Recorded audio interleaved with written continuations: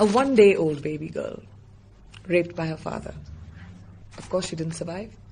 There are many, many stories like this, and physical and sexual violence that happens against children in Africa is the reason why the future looks bleak. UNICEF Goodwill Ambassador Priyanka Chopra sharing some of the stories she heard in Zimbabwe. She met with children who've survived sexual violence. One of them is Alice. I met her in a clinic in Zimbabwe.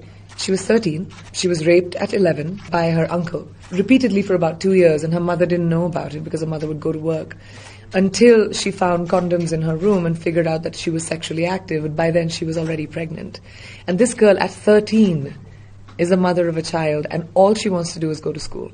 The Hollywood and Bollywood actress says poverty and the lack of opportunities are the main drivers of violence, which then exposes children to predators. The statistics are staggering. If you think about violence against children, 1 out of 3 children under the age of 18 in Zimbabwe have faced some or the other form of sexual violence. 1 out of 3.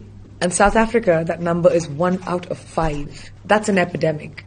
It's not a problem. And it's our problem to solve.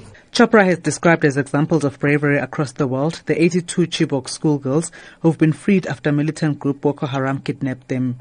Almost 300 teenage girls were abducted from a boarding school in northeastern Nigeria in April 2014.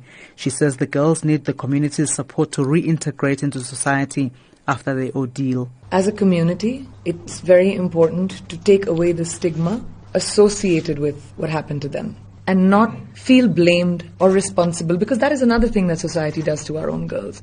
It was your fault. You must have called for it. You must have asked for it. They are human beings whose childhood was taken from them. And now they need to be handheld back into society. In South Africa, Hervé Ludovic Delis of UNICEF says the visit to Zimbabwe and South Africa was a defining moment for the organization. It has been a defining moment for 2 reasons. The first reason because that mission falls within a global campaign of UNICEF to end violence against children. The second reason is because the government of South Africa launched a national campaign against violence done to children. On Saturday, UNICEF hosted a fundraising gala dinner and raised 600,000 rands towards helping children across the world. I'm Tabile Mbele in Johannesburg.